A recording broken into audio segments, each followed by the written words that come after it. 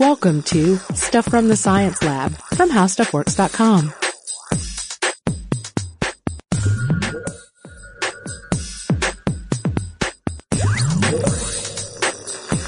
Hey guys, and welcome to the podcast. This is Allison Loudermilk, the science editor at HowStuffWorks.com. And this is Robert Lamb, science writer at HowStuffWorks.com. Today we are discussing one of my favorite articles, I think, on HowStuffWorks.com. And this was one that you wrote.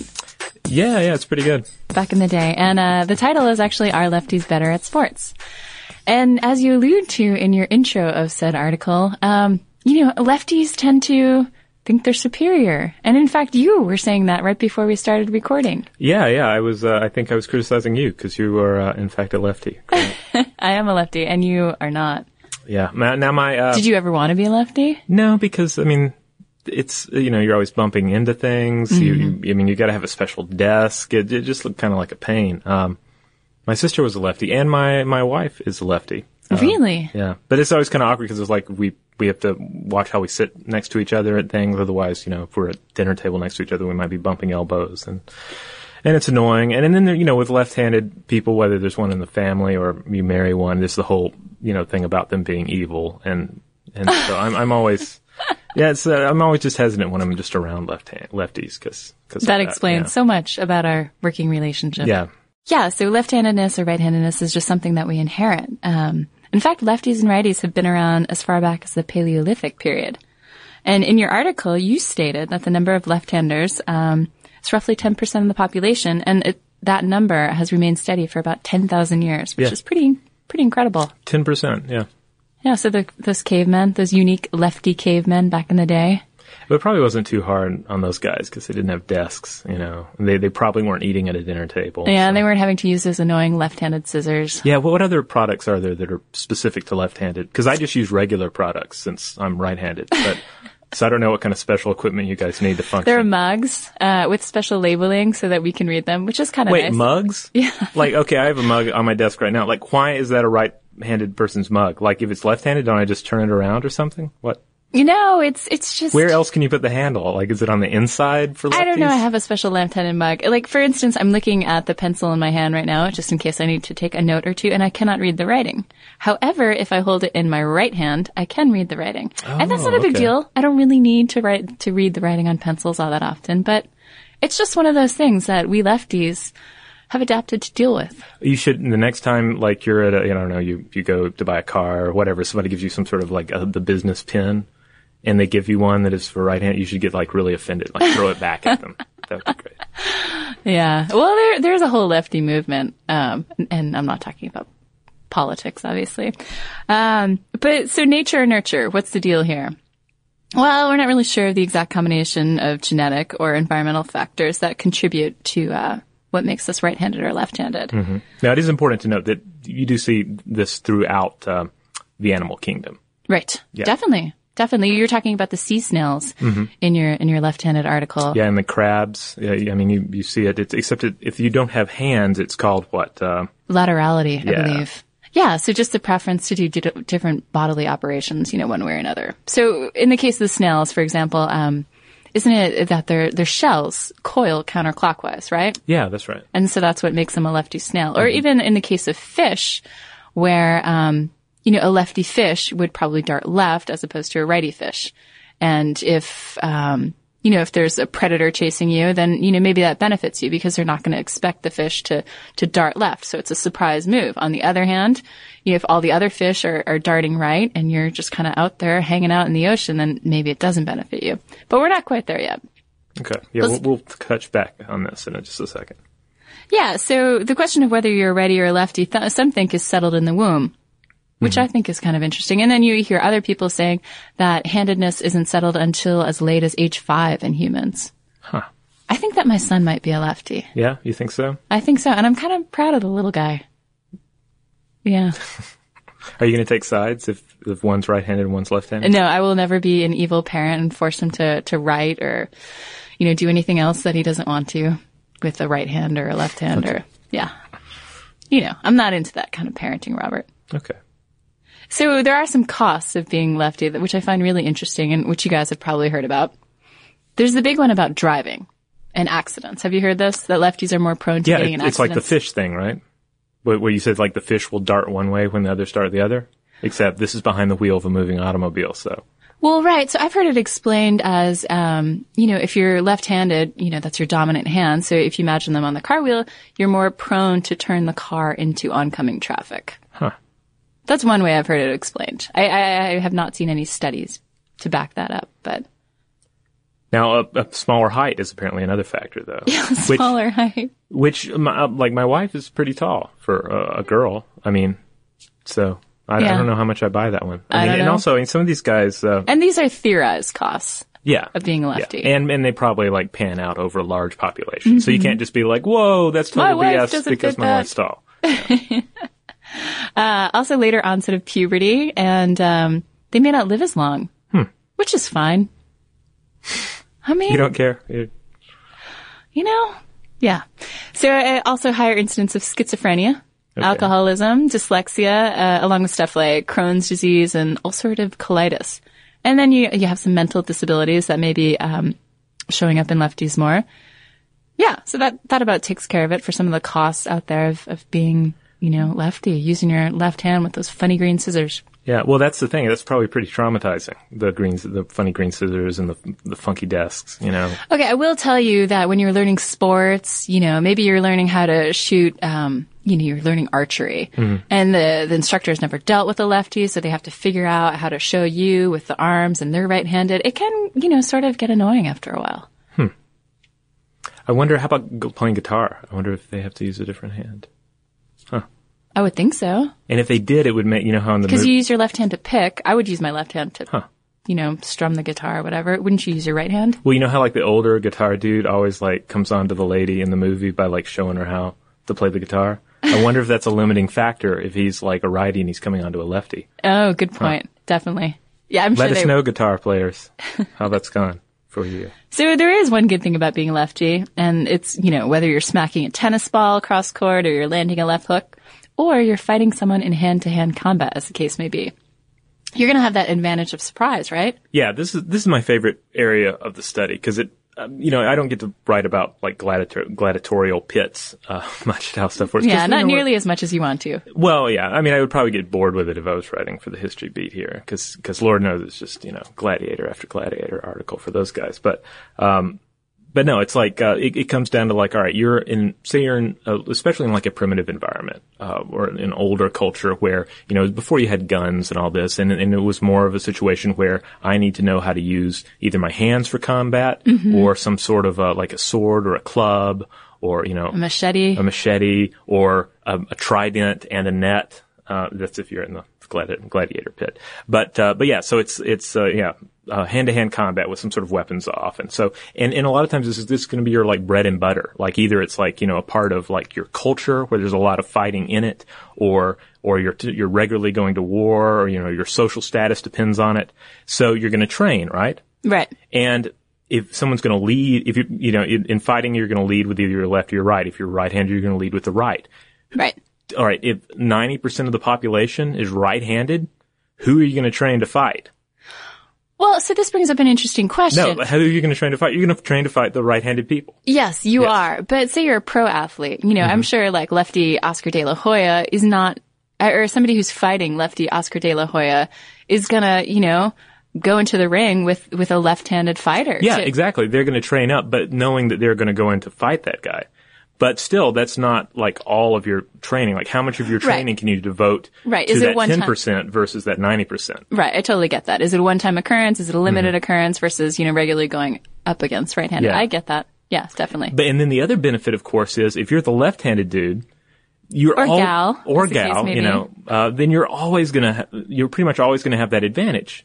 Yeah. Because I do. Yeah, I totally do. Ping pong, I rock. Because you're still going to be training to fight the 90% or play against the 90% of the people who are right-handed, but you're always going to carry that left-hand advantage except against the 10%. Well, even the 10% that are lefties, most of their training is going towards righties as well. So you're going to always have a certain amount of advantage over the guy on the other end of the court or the gladiator pit, etc. Indeed. So tell us what happened with these French researchers who checked out this phenomenon. Yeah, so this was an awesome study. This took place back between 2001 and 2004. And these French researchers decided to test this theory, that of lefty battle superiority. Right. They're from the University of Montpellier? Yes. And Montpellier? Montpellier, I believe. That's the way I always heard it when I was in Canada, living there. But okay, correct me if I'm wrong. Okay, Canucks. So yeah, basically they were like, let's study this. But instead of like watching like tennis players or whatever, because sports is basically just sort of a deviation from killing other people with your bare hands. Definitely. Yeah, there's no doubt about that at all. I mean, really, I think everybody can pretty much agree that like sports are like primitive war light. Yes. Yeah. Warfare evolved. Yeah, if people tune into sports, but if war was on the other channel, they would totally tune into war. So yeah, they decided, all right, well, where can we really put this theory to the test? And they decided to go to the places where they had really high murder rates, and people were more likely to commit these murders with like handheld weapons or their hands, etc. Right. So they were visiting societies, without the infiltration of guns, somewhat simple societies. Right. And in these societies, again, the left-handed person would seem to have the advantage and would seem better prepared to survive these violent encounters. Right. And sure enough, again, rest of the world, 10% of the population lefties. In these areas, they found as high as 27% lefties. Okay. So that just means there's enough violence going on that the lefty population, the percentage of the population that was lefty was higher, because they're surviving more violent encounters than they're losing out in. Right, right. So there's a correlation between the high murder rate and the occurrence of left-handedness in those societies. Yeah. Yeah, that's pretty interesting. And it wasn't, I was looking at the data in the paper, and if you want to read the paper, you should look it up. Charlotte Forey, she has all of her publications on her CV on the web. Oh, but yeah, you can find that paper itself, and by her and her co-author, Michel Raymond, and it was published in the Proceedings of the Royal Society. And it had a nice title, and that was Handedness, Homicide, and Negative Frequency Dependent Selection. Ah. See, I'm just really hoping for the day when we can get that left-handed percentile down to like 5%. Just think how safe the streets will be. I know, right? Yeah, so here's another theory for you on why lefties might kick butt in sports. And this comes from freelance writer Julia Layton. She wrote an article for How Stuff Works on whether left-handers are quicker thinkers than righties. Okay. And so this is more like in the brain where it's happening. It's like fast decision-making on the court or on the battlefield, etc. Mm-hmm, mm-hmm. Okay. So the theory goes something like this. According to Julia, the two hemispheres or halves of the brain, the right and the left, are pretty much identical. Okay. For the most part. They process the same information with data traveling between them, via this nice neural roadway pathway. Mm-hmm. Language processing, however, tends to take place in one hemisphere or the other. And it's often the left hemisphere. But for left-handed people, it can actually take place in both hemispheres.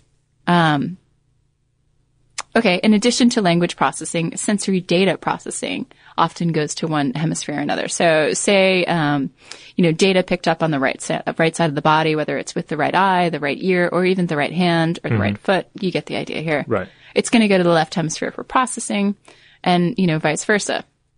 Data picked up on the left side goes to the right hemisphere. I don't know why they have to make this so complicated. Why couldn't the left, side and the left brain line up and the right side and the right, but anyway. What's up with this crisscrossing business? Well, it kind of makes sense. You're like, I don't know, imagine sort of leaning into something, I don't know, angles. So how does this relate to the titles of our podcast, which is Are Lefties Better at Sports? So if you think that people who write with their left hands may be better at processing sensory info and language with both hemispheres of their brain, then maybe they're better at, handling all that information in a fast fashion. Yeah, because, you've really got to be like that. Out there. And I am like that. Yeah. Like out that. on the tennis court. Yeah. Can we get a snuffing sound in there? So how do you test this? It's nice for me to spout off about how lefties are superior, but, let's take it to the lab. And a bunch of guys from Australian National University did. They got together, 100 people, 80 righties and 20 lefties, and they tried to test the flow of info between the two sides of the brains. The paper was published a few years back in the journal Neuropsychology, if you're interested. So here's how they tested it. They showed participants a dot on a computer screen. Sounds really fascinating so far. Dot on a computer screen. Yeah. The computer screen had a dividing line down the center. Okay. So it's kind of like Pong. Gotcha. Yeah. So you see a dot, it would appear to the left or the right of the dividing line. Okay. And then you, the participant, had to press the button to indicate which side the dot showed up on. Okay. Okay? So, overall, when the dots were appearing on the left and the right-hand side, lefties were faster at this task. But change it around and you just put the dot on one side and righties were faster. So, extrapolating from this, righties could be faster at processing info that targets just one side of the brain. Mm-hmm. But lefties would be faster, according to this experiment, in targeting, both types of information. Okay. All right, so let's take it back to sports. And again, like we kind of said in the beginning, if lefties are indeed better at processing sensory info with the two hemispheres, they could have a slight advantage in sports, gaming, other activities. So I bet you kind of wish you were a lefty if it's going to make you a better gamer, huh? It's not about being a great gamer. It's about enjoying the, the video game experience. Right, it's not about the competition. Yeah, exactly. Sure. Do you really believe that? I do believe that, yeah. Some people, I think there are kind of two schools of thought. There are the people who play games and are really, really good at games, and and others that want to enjoy the storytelling aspect of it and all. But there's still games that say I'm probably one of the best in the world at. Oh, really? Yeah. Oh, yeah? You want to name some of those? Yeah, actually there's a game called Virtual Pro Wrestling 2 that came out for N64. I could probably beat just about anybody. Oh, listeners, if you're out there, I dare you to challenge Robert on this. You'd have to come to my house to play it. Can't you play it? It's not online or anything. Oh. So it's really hard for me to back that up, but yeah. So it's just an idle claim. Gotcha. I firmly believe that I'm wasted way too much of my life playing that game, and it probably is going to pay off if somebody comes to my house for a throwdown, So let's get back to the study for a sec. So to reiterate, if lefties are indeed better at processing sensory info with those two hemispheres, they could have the advantage in sports. And theoretically, they could use both hemispheres of the brain to manage that stimuli. Yeah, the thing that's coming to my mind is I'm imagining a dude on a football field, and it's instead of one guy coming at him from one direction, it's two guys coming at him. Right. Yeah, and he's better able to process both of these guys. Plus the ball, and he manages to catch the ball. And right. Yeah, because especially football field especially seems like a situation where you could have all sorts of stuff going on. The crowds roaring in your ears. Yeah. It's kind of like Friday Night Lights. Have you ever seen that show? I know of it, but I've never seen it. Well, so the last thing I want to say about lefties, outside of sports, this study that Julia was talking about, they said that a lefty could also, being a lefty could also benefit you in old age. So the idea is with a greater ability for one brain hemisphere to quickly back up the tasks of the other, that left-handed seniors could retain mental quickness longer than their right-handed counterparts. Oh, that's cool. But I would keep playing Sudoku or whatever it is to keep up that mental acuity. Yeah, just don't let them get behind the wheel, right? Because they're still going to want to go into oncoming traffic. Right, so if you're old and a lefty, you're in trouble. Yeah. So this is a great podcast, especially for lefties, because it gives you so much fuel to just go out there and talk about how great you are. So I've been wanting to do this podcast forever. So we'd love to hear from you, your thoughts, all the lefties out there, some of the righties, perhaps, just a few though. If you want to write in, send us an email at sciencestuff@howstuffworks.com. And we also got some listener mail going on. Oh, yeah, we do. Are you reading or am I reading? I think I might do the honors. Okay, you go for it.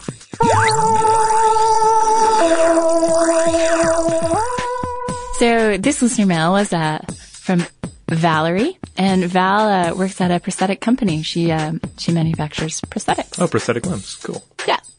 And she wrote in to say, thank you guys so much for doing your prosthetic podcast. I work as a prosthetist. Pronounce that carefully if you don't want to sound like a quote-unquote lady of the evening.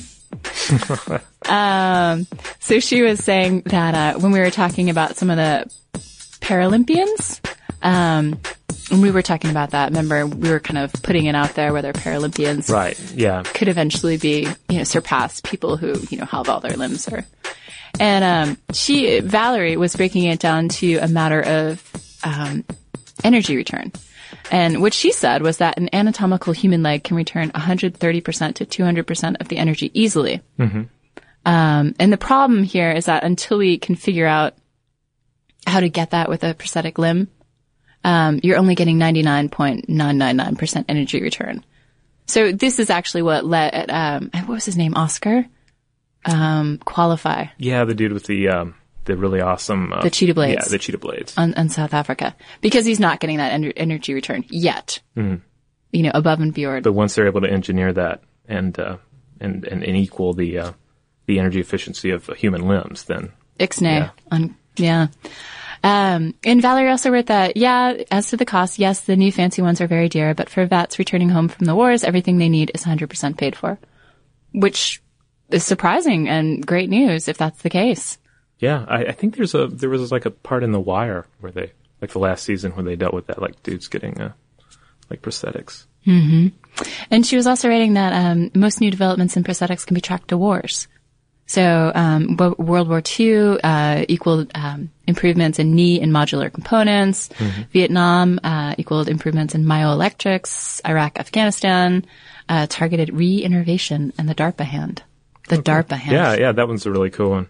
Yeah, because basically, if you are in the business of sending, your citizens off to become maimed in a war, you want to send like the message: A, we will do everything we can possibly do to, make life easier when you come back without that hand. And also, you don't want all your veterans standing around with no legs because it kind of looks bad for new recruits. I mean, seriously, yeah, you don't want people sitting around on boards with missing limbs. If you've got a nice government, funded, artificial leg, you're not even going to tell the difference. Yeah. So we also heard from Jeremy, and Jeremy used to work for a company that made dental implants, and he was talking about osseointegration. Do you remember what osseointegration was? Yeah, that's where like titanium and bone fusing mesh together. Yeah. And he was saying for some of the dental implants that he was working on, it took over 6 months to fully integrate, but newer designs got this time down to like less than 3 months to fully integrate. And what the mechanism was at work to speed up the integration was you douse the surface in an acid bath to rough it up and make it easier for the bone to integrate with the implant, which I thought was really interesting. Huh, yeah, so if, that process isn't occurring fast enough, you can dump some acid in there and speed it up. Huh. Yeah, I'll have to ask my dad about that. He's a dentist. Yeah, thanks, Jeremy, for writing. And lastly, we heard from Amy Claire, who wanted to let us know that our prosthetic podcast reminded her of a Flannery O'Connor story that she just finished reading for her lit class. Oh, yeah. I always get the titles confused. Good Country People. Good Country. I was about to say Good Man is Hard to Find, but that's a different story. Oh, yeah. So if you guys have anything to say, again, send it our way, or connect with us on Facebook. We're Stuff from the Science Lab, or on Twitter, we're Lab Stuff. Yeah, check us out there. We'll keep you updated on what our latest podcasts are about, what we're blogging about, odd news stories that come our way, as well as the new articles that are hitting the How Stuff Works website itself. All right. Thanks for listening.